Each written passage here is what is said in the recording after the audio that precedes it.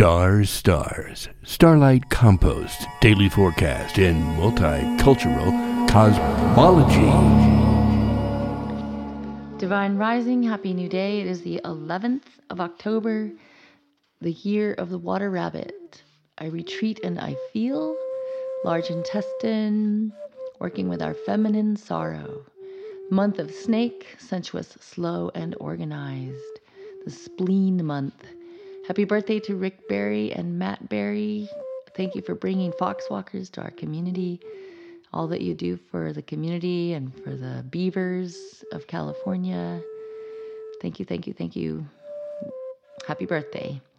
The 11th of October. Jack of clubs today, the child of air. So playful, goofy, silly communicator. And revolution and flaming beauty. So may we cling to the fuel that helps us burn the brightest. Clinging to that flaming beauty. We are all flaming beauties, working harmony.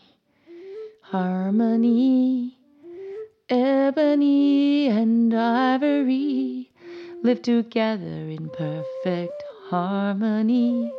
Side by side on my piano keyboard.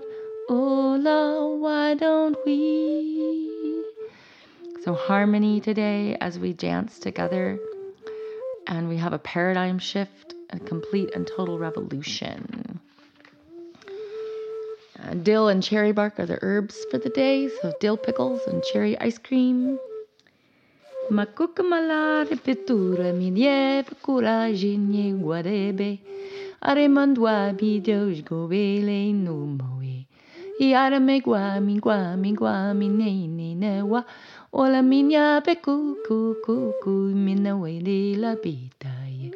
Mina moe la detaye. The highest good of all beauty.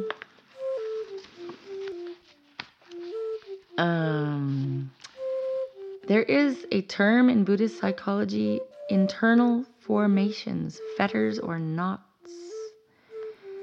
So when someone speaks unkindly to us, and we do not take it to heart, no knot will be tied.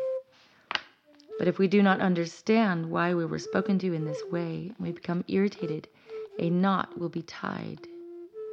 The absence of clear understanding is the basis for every knot. Is that true? Aha.